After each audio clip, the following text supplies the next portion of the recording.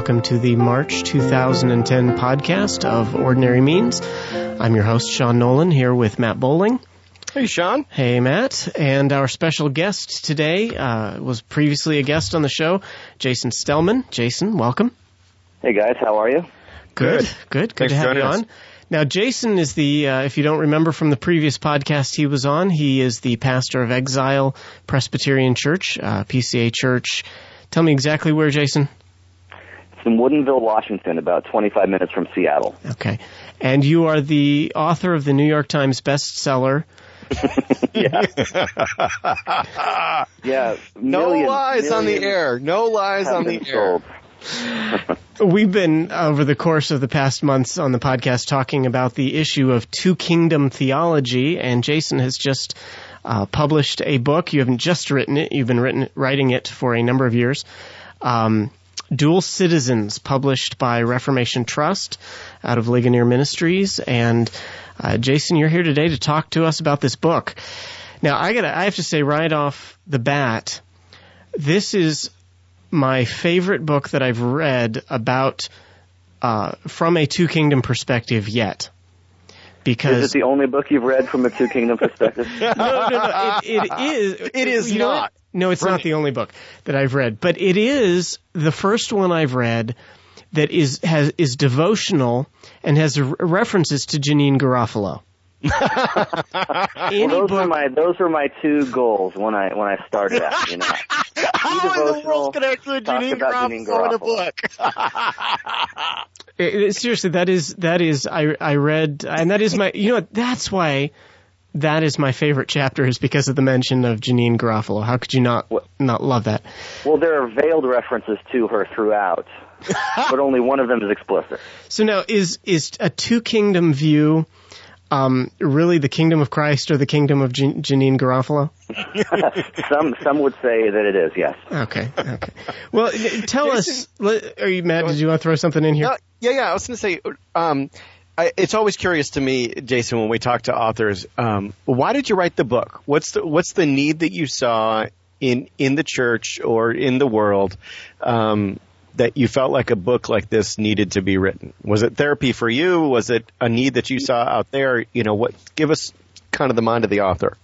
It's probably a little bit of all of that. I think I talk about in the preface how, as I was a student at Westminster Seminary in California, the more I was studying the New Testament and the eschatology of the New Testament, especially the whole already not yet dynamic that I'm sure we'll talk more about as this goes on, the more I kind of looked at that and the new covenant that sort of provides that framework, it became clearer and clearer that almost every issue that we talk about in theology and in biblical studies, and he's talking about the contemporary church and worship and culture and all that, all of this stuff is affected by the eschatology of the new covenant. All of this stuff is affected by the already not yet dynamic, whether we're talking about Sabbath observance, worship, how to live in the world, how to think about various other issues. It all is connected at that level. And so part of the process was just trying to scratch an itch, that I had myself of just needing to look through these lenses at all these seemingly disconnected things and try to make sense of them in that way. Mm-hmm. So that would be your side of it. What about what did you see the need out there of people in the church or in the world? I don't care about other people's needs, Matt. Just my own. Oh, okay. Well, okay, that's fine. No, honestly, kidding aside, that was a joke. Christ and culture issues are huge. These are the things that need to be talked about. I think we've moved beyond a lot of the, big hot button issues of times past, like, lordship, salvation, or holy laughter, and all these things we were talking about 10, 20 years ago. I think what's on people's minds is how to navigate these waters of being a Christian trying to live in this present age. How do we do that? How do we chart that course? Kind of the in the world but not of the world thing. Exactly, yeah. And I think that that's what this book is trying to address. And you address it from a number of different angles, which is, again, I was not joking when I said this is my favorite book written from a Two Kingdom perspective, because you really do hit on a lot of different issues rather than taking one key focus, like say the ordinary means, and just spending your whole time saying why people need to be involved in preaching, sacraments, and prayer. You branch out. You have a chapter on worldliness. You have a chapter on being countercultural and what that means. You have a chapter on where's the chapter? You have a chapter on Sabbath. So you're addressing so many different issues, and you get at, I think I know this from knowing you, but you sort of have a soapbox against a reformed arrogance, is what I like to call it. Mm-hmm. You know what I'm talking about, but sort of reformed guys who think they have a friend who's got a shirt now that says, it says you people who try to tell me what to do really annoy those of us who know what to do. Yeah. That shirt, I can't remember what the phrase is, but it's a good shirt. A good shirt. Don't quit your day job there, Sean. Yeah, well, I didn't design the shirt. I told you at the beginning of the podcast, I'm tired today. So, but you've got you don't like to see Reformed people being just stuck, mired in their theology to the point that it's not having an effect in life. I mean, that's why you're a pastor. Yeah, and that's why half the book is dealing with the already not yet as it applies to life. It's not just about worship. The subtitle is Worship and Life, between the already and the not yet. And, I don't want to just talk to, on some level, obviously there's a certain level of, theological knowledge that's presupposed on the part of me toward those who read it. But I didn't want it to be something that was just purely seven guys talking to each other. I wanted it to be something a bit more broad because, like I said, the Christ and culture issues are relevant for everyone. If the book were about Calvin's doctrine of the mystical presence of Christ in the supper, it wouldn't be appealing to all that many people outside of our own little world. Yeah. Whereas when we're talking about worldliness, when we're talking about worship, when we're talking about the vanity of life under the sun, divorced from eternal concerns, these touch upon what everybody's thinking about, and so I wanted to kind of break out of that little mini reformed mold and talk more broadly. So you see everybody every Christian struggling with this tension between the already and the not yet. Why don't we start out? Why don't you explain the already not yet to us, in case we've got some listeners that are going, "What's this already not yet thing you're throwing at us?" But then, could you move into what's that real life tension for the Christian? Okay. Well, thankfully, already and not yet mean in theological discourse what they mean in everyday discourse. What is already, we're talking about God's promises, and we're talking about the things that God promised, going all the way back to the very beginning, but mostly through Abraham and carrying on through the Old Testament into the New Testament, all these great saving promises that God makes. How many of those promises, or to what degree are those promises already fulfilled, versus how many of them, or to what degree are we awaiting their fulfillment? That would be the not yet.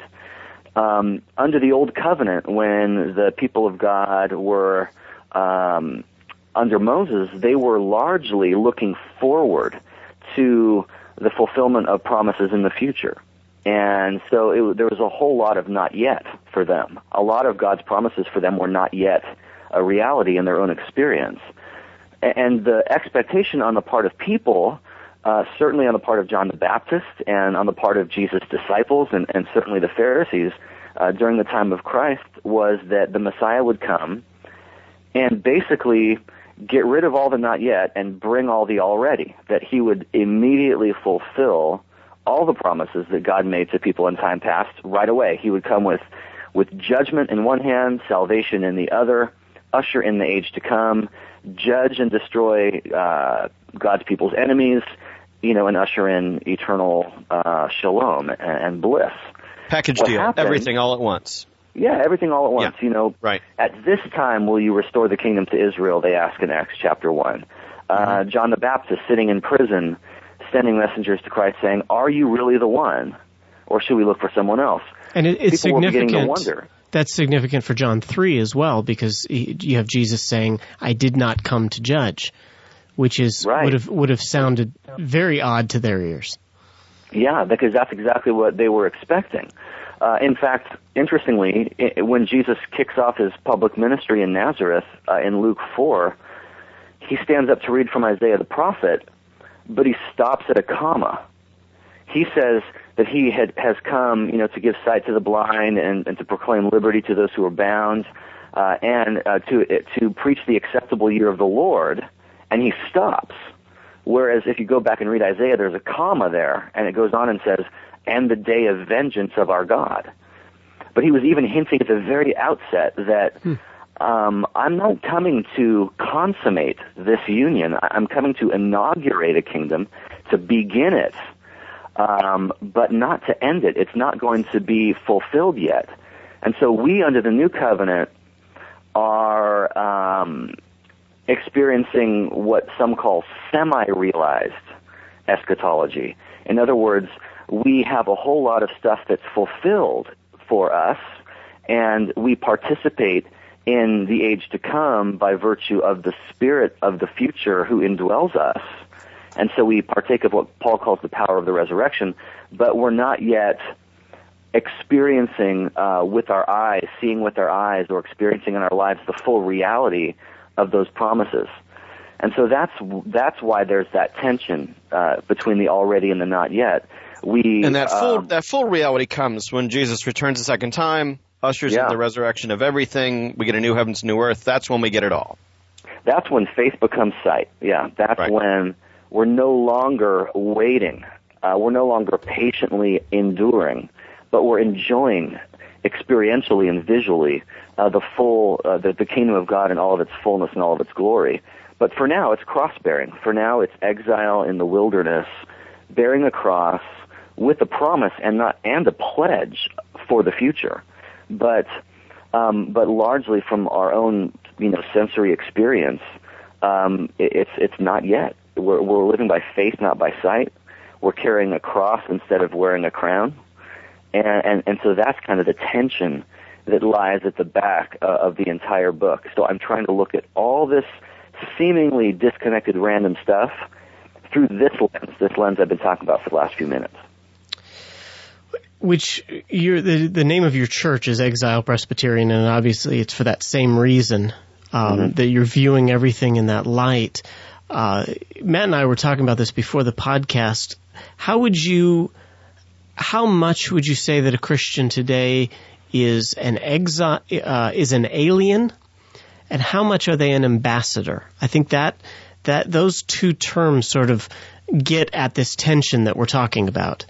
That we are living as aliens, as citizens of heaven, but we're also called to be, we're also to have some sort of role as an ambassador. How do you see that tension relating? Well, I think that's a good question. I think on the one hand, we might want to have, an exegetical discussion about 2 Corinthians 5 and Paul's use of ambassador, and whether he's talking about himself as an apostle and his fellow apostles, or whether he's talking about all of us. Mm-hmm. But that aside, I think that we as God's people, certainly there is an element of both, because we come to, and I talk about this in the book, in the first section of the book, we come to covenantal assembly. We are summoned, we are gathered before God's heavenly throne, as Hebrews says, in worship on the Lord's Day. and we are addressed, undressed, and redressed in Christ's righteousness by means of the Word and sacraments and worship, the means of grace. And then we go out into the world with the ministers, having the minister pronounces his benediction, which is Jesus blessing his people by means of his covenant ambassador, and the people of God are sent out into the world, not to, retreat into this little ghetto, or to, circle the wagons and, put up the barbed wire and keep the culture out. Mm-hmm. That's not our goal at all. That's why a lot of people who hear about the two kingdoms misunderstand what we're saying, as if we're talking about retreating, away from the world. In fact, I would argue that the whole two kingdoms thing legitimizes earth and legitimizes the believer's participation in earth for its own sake. And I talk about that in the chapter on worldliness. That something doesn't have to be Christian to be significant. Right. Just the fact that it's created. Ken Myers would say it has givenness because it's created. Yeah, and creation is good. Creation is situationally fallen, but it is by its very nature, it's a good thing. God pronounced that everything was, tov ma'od. It's very good after He made everything. And so we go out and participate in the world, but we never leave our faith behind. Everything we do, we bring our Christianity with us. And so even if we're taking a course in university, or watching a film, or attending a concert, or reading a book in a book club, or whatever kind of cultural engagement we're involved in, we're always representing the kingdom that truly claims our allegiance, the kingdom of Christ. And so in that sense, you can probably say we're, maybe ambassadors with a little a, in a different kind of way than a minister or an apostle was an ambassador. Kind of like preaching with a small p. That everybody in Acts, everybody disperses and they went preaching the gospel. And most all of us don't want to say that's exactly the same thing as what happens from the pulpit on Sunday. But there is some proclaiming that everybody did. Yeah. Same sense. Yeah. No, I think that's helpful. Well, you talk throughout about the whole countercultural thing, that the church as church is countercultural. Yes. We get it backwards, I think. I'm using we very broadly. Kind of evangelicalism in America kind of gets it backwards in that we want to be, during the week, let's say Monday through Saturday, we want to be as countercultural as we can by, listening to our radio stations and wearing our clothing labels and speaking our language and watching our films and all of that. But then on Sunday, we flip-flop and want to be as non-threatening and as worldly as we can so that the unbelieving target audience that is there in our church isn't offended by anything we do. Well, this is your Gene Garofalo comment. Yeah. Well, yeah, that's the irony, is that the liberals in the culture war are often the conservatives in the worship war, and vice versa. So evangelicals, for all their talk about family values and conservatism during the week, they're as liberal as Janine Garofalo on the Lord's Day, because they want to break off those cords and cast them from us. They want to dismiss and disregard the trappings of the worship of our fathers and all of the tradition and liturgy and ritual that used to characterize worship back when Leave It to Beaver was prime time. And we want to do something new. We want to chart new ground and find new forms and new territory, which is exactly what liberals do in the culture war. So it's sort of ironic that the most liberal people in the culture war are often conservative on Sunday, like mainline Lutherans, for example, who have very high liturgy, whereas people who are very conservative Monday through Saturday are very, very liberal on Sunday. And so what we do on Sunday is we become very concerned with not being different from the world, even though we're different from the world the rest of the week. What we ought to do, I think, is to allow the Lord's Day to be that time when we can be countercultural, I mean, there's no better time to sort of celebrate our otherworldliness and oddity than on the Lord's Day, because that's when we're giving the most clear and profound expression to our heavenly citizenship. Whereas during the week, well, we have jobs, we're students, we tune up cars, or perform root canals, whatever our job happens to be. We're out in the world, and that's the time to engage the culture, not Sunday. Sunday's the time to be otherworldly and to give expression to be engaged by God. Yeah, to be engaged. Exactly. And so I think resalinated, Horton would say. Yeah. I think properly understanding when we're to be countercultural and when we're to be cultural, when we're to be otherworldly, when we're to be worldly, is part and parcel of understanding the new covenant ethic as seen through the lens of the already not yet dynamic. So you see, I like the term you give to this in the books, subversive Sabbatarianism. That is how a primary way that we are to be countercultural is by meeting as believers and doing what God calls us to do and worshiping in the ways God calls us to worship Him. Do you see that in the bigger picture? I'm sure you're familiar. You remember the old blue laws where your stores had to be closed on Sunday.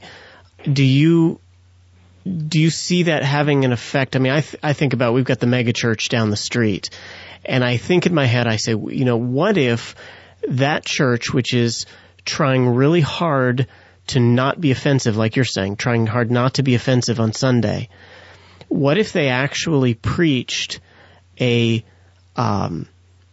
trust in God that got people, to the point where nobody in their church of however many thousand, were doing some of the more culturally deprived things, and you get into a situation like you had years ago, bars closing down, things like that. Do you see that our Sabbatarianism having an effect that direction? Well, I think that worship on the first day of the week is one of the main, if not the main ways that we express our difference from the world, our refusal to march to the beat of the world's drum. So there's no question that using the Lord's Day as a means to sort of capitulate to the culture or take our cues from the culture in worship to prove how hip and relevant we are, it's just it's Esau selling his birthright for a bowl of beans. It's just inexcusable. Now, what I talk about in the chapter on the Sabbath, though, is that observance of the Lord's Day traditionally in America has always been, I think there's been a bad rationale to bring about a good idea. The good idea being, maintaining the Sabbath, worshiping on the Lord's Day. The rationale, however, has often been to reinforce America. We're going to end up like those French, We're going to end up like those liberal Europeans if we don't maintain Sabbath as a people, meaning as American people. And we don't want to slip into cultural obscurity. We're going to fall under God's theocratic judgment as a nation. Yeah, exactly. Yeah. And just like, those Canaanites across the pond. And so I argue in that chapter, we ought to take the Sabbath very seriously. It's a huge part of Reformed piety and spirituality. But we don't do it to reinforce America. We do it to subvert and challenge America. And Horton has a great line in one of his books that I quote in mine, where he says that by this kind of Lord's Day observance, we plant a flag in Times Square and basically boast in our refusal to capitulate to the gods who amuse us. And that, so that's what I'm trying to do, bring in that element of subversiveness, that the Christian church has always meant to be a kind of subversive influence in the culture, that we're not here just to put an exclamation point at the end of everything the world says. or footnote good advice from Oprah with quotes from Jesus and his friends, but we're meant to call into question the values of this passing age, and worshiping on the Lord's Day is one of the primary ways that we do that. And you had a line in the book Sean and I both really enjoyed the worldliness chapter. I'm getting a lot of insight into you guys just by the fact that you just love that chapter on worldliness. Well, it's Jason, some of it's the timing. We can talk about this tomorrow night when we get together, but I just preached this past Sunday on the positive use of wine, which was probably one of the most nerve-wracking sermons I've ever preached. Isn't that odd? Okay. Where we wouldn't get nervous about a sermon where, it's all about the gospel and the offense of the cross. Matt, you know how you fix that? Just to have a glass of wine before you preach. But it was nerve-wracking because we have a mixed body on views on that, and trying to be considerate and compassionate to those who think they understand what the Bible has to say about wine, but they've not tapped into the history of the idea. They don't necessarily know all the history of how their family influenced them in that way, all that kind of stuff. But what's interesting about it is Sean and I are both very partial to positive views of creation. And I think that's one of the reasons that we both were attracted to not only what you said in the book, but even to what you just finished, is that on Sunday, we're sort of re-energized in terms of our citizenship towards heaven, so that we can go out and faithfully pronounce creation good and be actors and ambassadors within it during the week. And that's a good both and for people to get. I think that's helpful. I love what you said, the last line of the worldliness chapter. You say, if we desire to give authenticity to our citizenship both of this age and the age to come, then we need to be aware of enjoying earth too little, as well as enjoying it too much. That certainly we can have troubles with idolatry, no doubt about it. But we can also have kind of an idolatry of our asceticism too, that we can be so consumed. I kind of got that idea from reading Chesterton's Orthodoxy, because he talks about we have to beware of false devils as well as false gods. He talks a lot about the pagan and the Puritan, and how pagans find innocent things to be, or rather, pagans find guilty things to be innocent, and Puritans find innocent things to be guilty. And so he talks a lot about the fact that we need to beware not just of false gods, but of false devils, of turning perfectly legitimate things into little demons. I don't know if you, I just posted a post on my blog. I've got a new blog, creedcodecult.com, and I posted a thing that, a YouTube clip of Mark Driscoll, and this is this sort of diatribe. Mark Driscoll's the pastor of Mars Hill Church here in Seattle. And he's got this whole diatribe on the film Avatar, how it's the most demonic, satanic thing he's ever seen, and on and on and on he's going. And I couldn't help but think about Chesterton's quip about finding false demons lurking behind every tree, and that's kind of what I'm trying to demythologize a bit in that worldliness chapter, is this idea that any cultural product is a threat to the Christian. Because it's just not, and I think it's immature, and it's the weak way of looking at the world, to use Paul's term, to think that way. That same paragraph, Matt, that you just read from a second ago, Jason, you've got this quote. You say, Pilgrim theology's insistence on the tension between the already and the not yet demands that a saint be both otherworldly and worldly, and then you make a quote. I don't have right here who the quote. Oh, the quote is from you too. Head in heaven, fingers in the mire. Or in the words of another poet, who, looking at the footnote, was Sting, the face of a sinner in the hands of a priest. So both of those, the head in heaven, fingers in the mire, face of a sinner, hands of a priest, relate that, because I'm thinking about this. I really like what you said about pleasure, and that we don't create false devils. We don't become Puritans in the sense of making our feeling guilty about things that really are good, that God has made to be good. But do you think it's easier for Christians to validate pleasure than it is for Christians to actually just get out there and get our hands dirty? I'm not sure. Could you ask that a different way? I'm not sure. Okay. I'm getting your meaning. I'm just wondering if theologically we love to talk about made in the image of God, creation ordinances, the fact that God has made everything. Matt likes the phrase the two books, the book of the Bible and the book of creation. And I'm with that all the way. I think that there is, great value in creation, and we should love the things that God has made, and we should find pleasure in them. And I'm all for taking pleasure in a good book, even a book written by a non-Christian but well written, or taking pleasure in a good movie.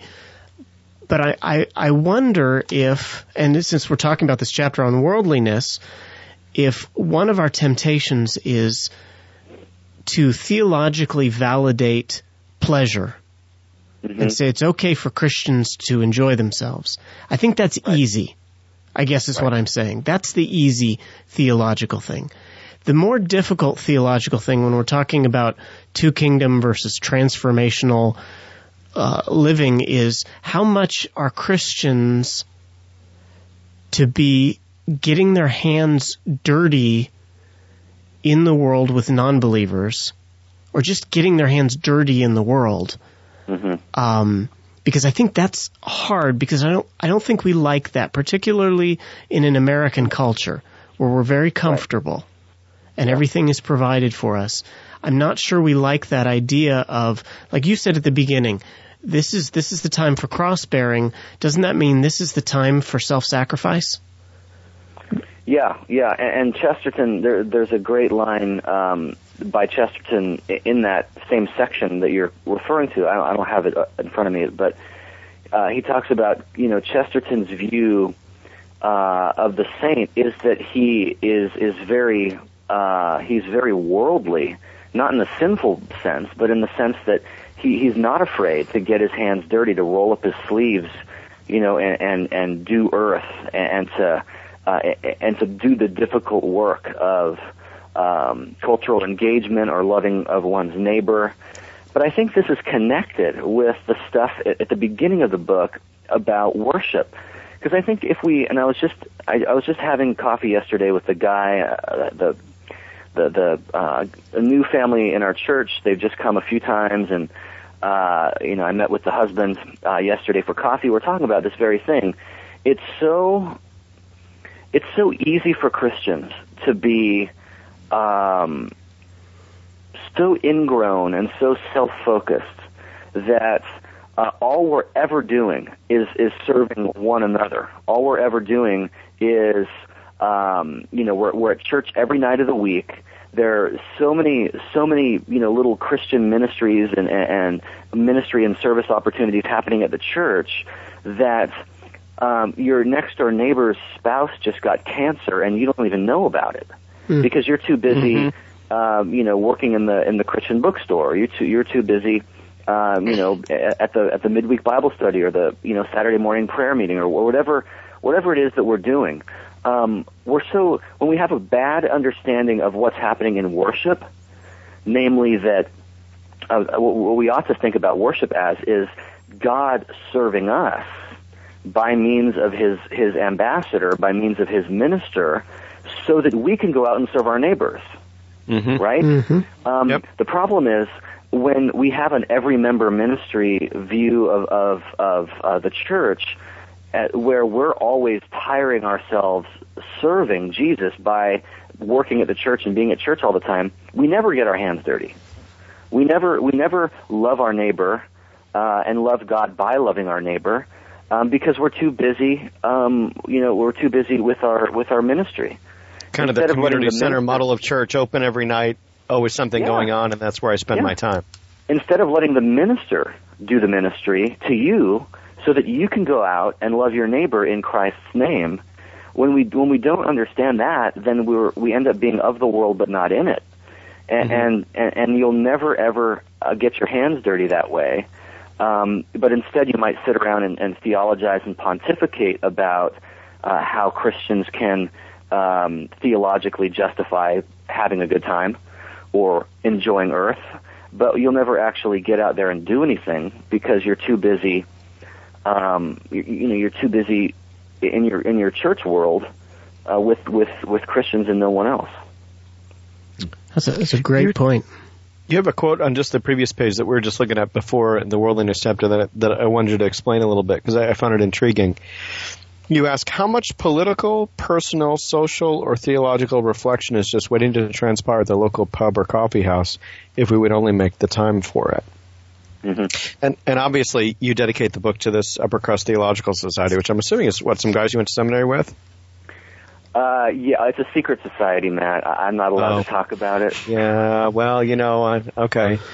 I wondered if I was going to be initiated, I dedicated my first book to the Masons, so. Very nice. But, do you view that, is that, you think one of the ways that Christians are missing it is because we're so, if you will, inward towards the Christian community that we're not out there at the pub or the coffee house talking there. Politics, personal stuff, social and theological stuff. We're trying to take and talk about the world's things in the church, and then we're not out there with real people in the world at all in relationships. Yeah, and part of my target there in that section of the book, part of who I'm trying to challenge is not just the frenetic activity of the Christian church, in which we're always, involved in something every night of the week. And, a father hasn't tucked his kids into bed, in 6 months because they're either at Awana or he is at the men's study. But I'm also trying to challenge the kind of what I think an imbalanced or a warped view of what it means to be a person made in God's image, according to which we allow work to become this sort of inordinate and just way too big and consuming factor in our lives. I think at the time when I was writing that chapter, I was reading a book by Tom Hodgkinson, an English guy, called How to Be Idle, and I quote from it in the book. And this guy, he basically he started a whole journal or a newspaper called The Idler, and their little symbol is a snail. And he quotes a lot from Chesterton and a lot of other great saints and mystics and theologians down through the ages, all of whom really valued stopping, slowing down, taking it easy, and just making time to give expression to your humanity in other ways besides toiling at your job for 75 hours a week, which, by the way, makes your wife and kids bitter at you. But instead, we need to be okay with the idea of perhaps working less and giving expression to God's image in us in ways outside of the workplace, like our family, like our friends. And if you're doing it at a pub, all the better, because you're out there with people who often will eavesdrop over here. If you're talking about something, biblical or something very personal from a Christian perspective, there's just all kinds of ways that conversations and engagement with the culture can happen if we just go to church less. It sounds bad to put it that way, but you have a very high view of the Sabbath, which is why you can say that. Exactly. Yeah, I think a two kingdoms view properly exalts the kingdom of Christ, and by doing that, it properly exalts the kingdom of man also, as opposed to, I think, in a transformationist perspective, I don't think culture is ever really legitimate because you're always trying to change it. And your only real justification for engaging it is to redeem it and to alter it. Instead of sometimes allowing yourself to just go to a ball game and watch the Mariners lose. That was a joke. Because it's fun, because you like it. I think we can, ironically, in the same way you can devalue grace if you put grace everywhere, including before the fall, and that's a whole different topic. We talked about that last time I was on. Yeah. But we can also devalue culture, I think, even though we think we're exalting it or affirming it, by always trying to transform it. I don't know if that makes any sense, but I think the two kingdoms view properly legitimizes both cult and culture in a way that I think is very biblical and healthy. You mentioned a key part of culture, which is the family. Maybe you could say a little bit more about, because Matt and I had noticed you had a section in your chapter on Reformed piety on raising kids. What is a Christian father or Christian mother's calling so far as raising kids, and how does that relate to our other friendships? Yeah, well, I think as much as we want to pawn off the nurture of our kids to the church or to the school, because they got youth group, they've got Awana, they've got they've got their Christian school they go to or whatever, let them do the work. I think biblically it's very obvious that it's the responsibility of the parents, and primarily the father, to raise up, to nurture, admonish, and train his kids. However he may choose to educate them is beside the point. I think the important thing is realizing whose responsibility primarily it is. And it's just the statistics are astounding. How the more churched you are in evangelicalism as a child, the higher the likelihood that you'll be unchurched by the time you get to university. You're kind of burned out on it by then. Yeah, something's not working, and I think that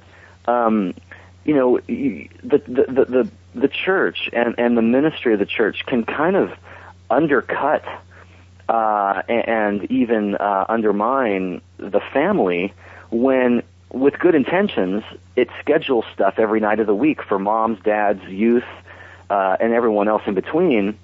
To the point where you never see your family, you never eat together. So you've got the world with its own pressures on the husband who's, let's say he's working at Microsoft or Boeing and he's under a lot of pressure and he can barely get out of there in under 60 hours a week. So you've got that pressure.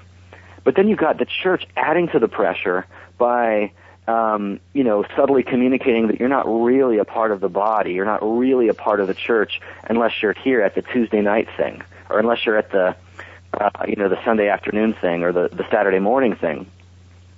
And so you've got attack on the family coming from all sides, even the church, to the point where you're just letting the youth group culture raise your kids. And let me tell you, that's not a good thing. I know families personally who would say, my kids just became so carnal when I put them in youth group or when I sent them to Christian school. We've actually, they'd say, we've actually decided to start trying to raise them ourselves as their parents rather than letting the school or the youth group do it because it's just counterproductive. Mm.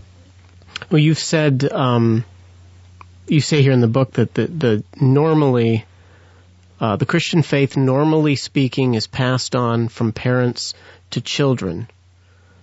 That's the normal process that's going on. And I think you mentioned the statistics. I think there are plenty of statistics that say, absent families, absent father, absent mother is where are those kids that do leave the church later on. Mm-hmm. They don't have that strong model in their life. So obviously the youth group, and even a youth group in a Christian school, can't provide that model. I'm sure there's cases, I think Matt and I are both examples of it, where things really just went really bad in adult life because of poor upbringing. Is that what you mean? Very funny. Oh no, but we were both. We were both two parachurch kids. Parachurch kids, and it was because that there was something we weren't getting it at home, right, and because there was something that was being offered outside the home. The parachurch does something for those non-Christian kids, which I'd love to see the church doing more of. Yeah. How you do that is a matter of where you locally are and what your church looks like. And maybe that's a good next question. Is I'm curious what do you, obviously at Exile you don't do a lot because you want people engaged with their family and with their neighbors and that's our motto, actually. Exile Presbyterian Church. We don't do a lot.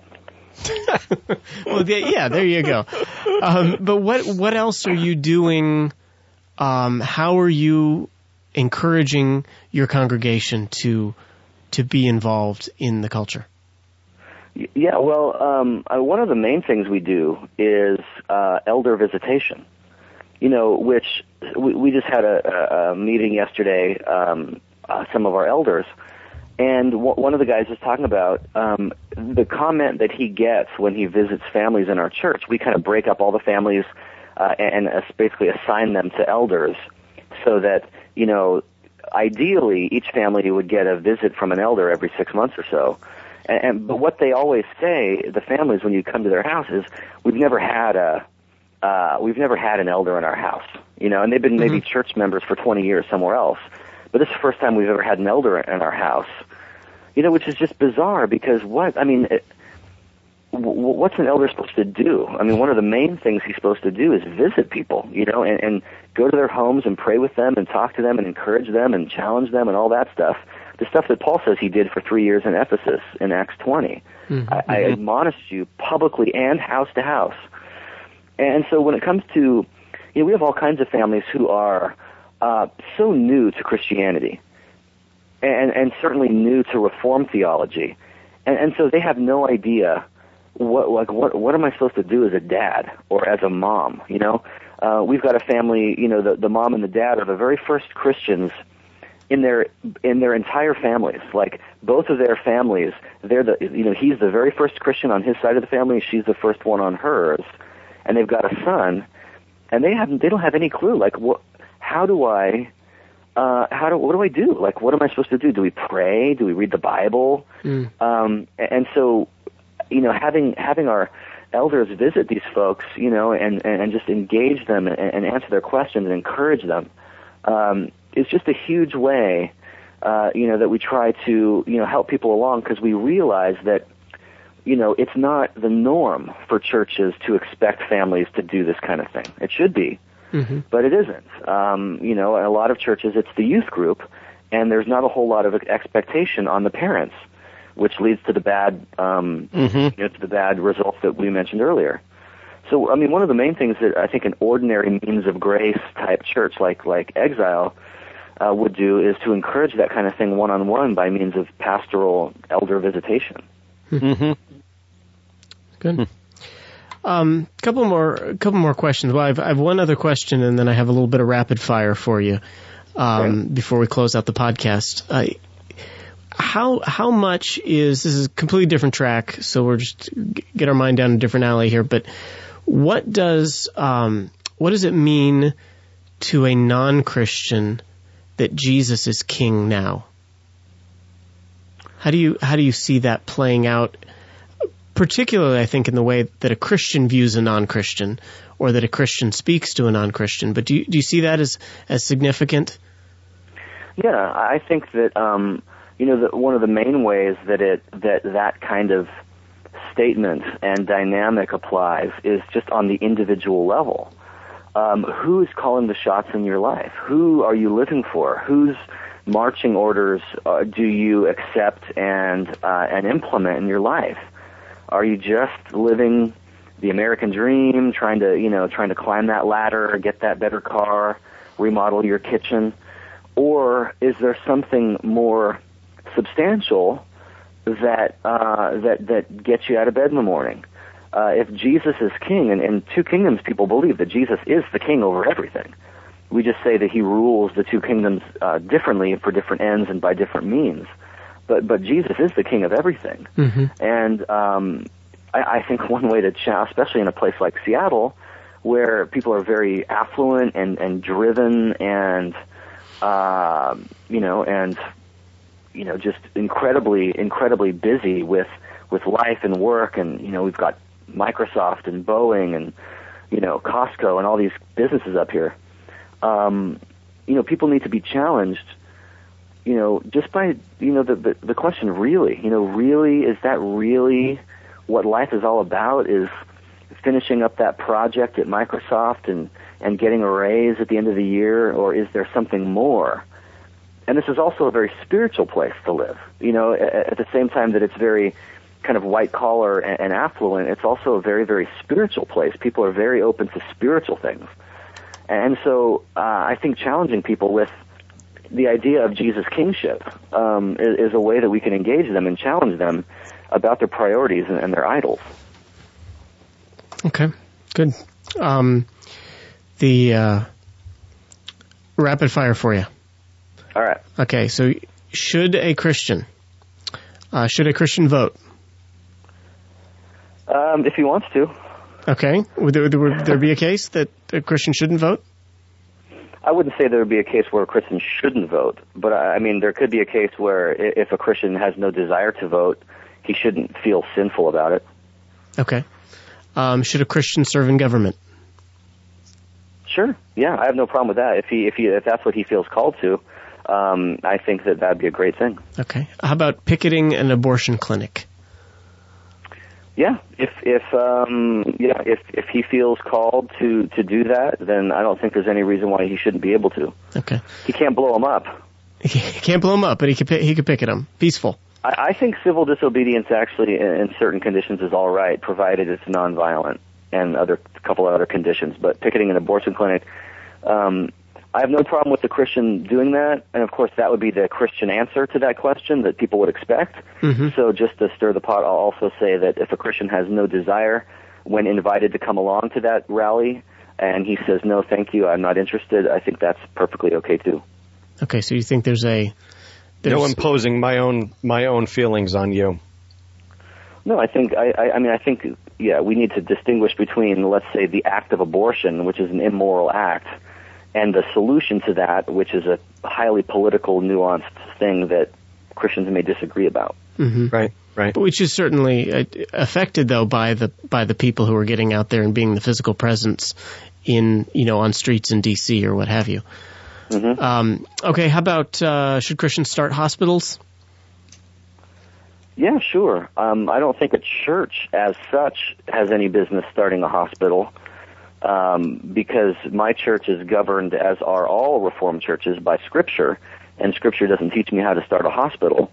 But if we have rich people in our church who want to endow, or make gifts toward starting a hospital, there's no two-kingdom person out there who's going to have any kind of objection to that. Objection to doing it. But it's a separate issue. It's not an ecclesiastical issue, a kingdom of Christ issue. It's a common issue. And Christians, if they can, I think it would be great for them to be involved in that. Can I interject a question here? Because sure. I think that this is helpful. But it helped me to hear how you'd respond to this, Jason. How would, in your view, a Christian in their Christian growth as a disciple of Christ be alerted by the church through its teaching, through its making of disciples, through its ordinary means ministry? How would a disciple of Christ, in your view, become aware of the kinds of cultural callings that God would place on them? So is that a proper subject of preaching, or do we do that some other way in the church? How do we see disciples made who take that citizenship in this world seriously, so that they're, I don't know what the word you want to use is, motivated, inspired. They're thinking about, if I'm a rich person, there's probably something I should do with my money besides bless the church with it, but also maybe I would do a hospital, or maybe I'd become a politician or whatever. So how do you see that happening? How does a William Wilberforce get raised up by the church? Well, I mean, a good way to answer that question, maybe you won't think it's a good way, but a way that I like to address those kinds of issues is, let's pick a cultural issue that you don't care about, or that you're not concerned with, or that you think is no problem. But let's say I'm your pastor. Let's say I think that Nike, the shoe company, is demonic, almost as demonic as Mark Driscoll thinks Avatar is. Right. And that it's because of their exploitation of third world labor, right. And all of that. So if I would it, yeah, I don't mean specifics. I mean, how in your mind do we? I'm not concerned. I think I get where you're going, which is why I cut you off. Which is just that I don't want to put a specific issue necessarily before people. Although I should take that back, because I publicly have asked people, if slavery was an issue that Christians should have spoken out about, sexual trafficking is an issue that Christians should speak out about. Not the church's church, but you know what I'm saying, as individual Christians and as we're able in our callings to right. deal with that. So, with the right stance. But I guess I'm trying to figure out what are how do we bring the range of issues that people should be thinking about, the ways in which the application of love your neighbor? Yeah, both personally and what I do, society. I take some shots in the book about on the issue of application and preaching. And what I don't mean is that we can never make application. What I mean is we have to be very careful as ministers who speak on behalf of Christ, how yep. specific can I be with my congregation? What right. I do a lot of times is I ask, usually at the end of the sermon or sometimes throughout it, I'll ask, some challenging questions about, and not just about stuff that I know people are going to agree with, like, don't you think abortion's bad? But I'll ask questions about, like, are you working too much? Are you buying into the American dream and calling it the gospel? Are you justifying your absence out of the house for 75 hours a week because you're just trying to provide for your family by, getting another boat? So that's one way that people, in a, I think, non-violating of the two kingdoms, manner, can be challenged on things.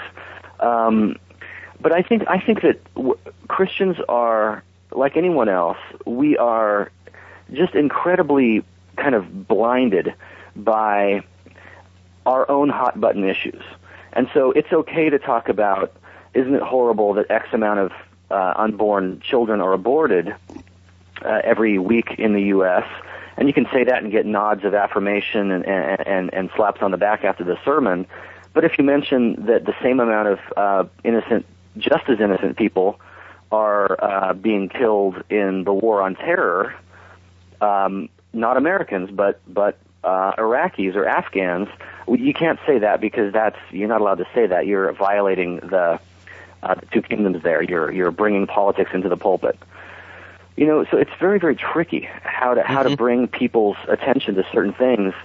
Part of me wants to just answer people's own awareness of the world, their own study, and the books that they read are going to form their opinions about what battles to fight much more effectively than I can. I guess I'm a little bit meta above that. I'm sorry, I'm not putting the question very well. I'm concerned about the discipleship of people such that they do what you just talked about. That they recognize that there's a calling that God might have for them as an individual Christian or as a collection of Christians, not the church as church, that they ought to be exploring, that they ought to be thinking about, that they ought to be engaged with, that there may be something socially or politically that God might want to call them to, and they should give earnest exploration to that. Maybe, but that in itself, it seems to me, has to somehow come into play in our discipleship of people. And maybe that's what you're saying, is just by asking questions and making people think, it sends them back to, oh, how am I loving my neighbor? And what would that look like for me, given my gifts and abilities and passions and things like that? Maybe that's it's indirect, maybe. Yeah, and it probably would happen more on the level of either discipleship or even Sunday school. If I'm much more liberal with the topics that I'll allow into discussion if we're having a Sunday school lecture, as opposed to if I'm preparing a sermon. So I think maybe, when it comes to one-on-one discipleship, if somebody has a question in Sunday school or in a Bible study or one-on-one about, hey, I really feel God's calling me to address this issue. I've got this money. I want to give it to the startup of this hospital, or I want to get involved in this or that, fight or cultural issue. What do you think about that? Those kinds of things I think would be addressed somewhere outside of the sermon. Okay. But okay. I do think that the church and the minister can help people in that regard. But it's mostly going to be them coming to me, as opposed to me bringing what I consider to be the hot button issues that need to be addressed to people. Because that's where it gets a bit trickier. Because what if I think that the Nike issue is a bigger issue than the gay marriage issue? Right. Right. If I do, and you don't want to violate people's consciences and things. Exactly. Yeah. You don't want to do the Romans 14 thing in the wrong way. Right. Where you're imposing, something on people. They standards fall before God themselves. Yeah. Yeah. That's helpful. Exactly. Well, Jason, thank you so much thanks for writing the book, and thanks for coming back on the podcast.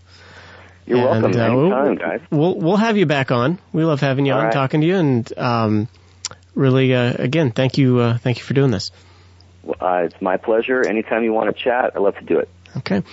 Well, this has been the March Podcast. Thank you for listening. As always, you can find us on the web at ordinarymeans.com. There, please leave your comments, suggestions, questions on our blog, and may the Lord richly bless you as you pursue Him through His ordinary means.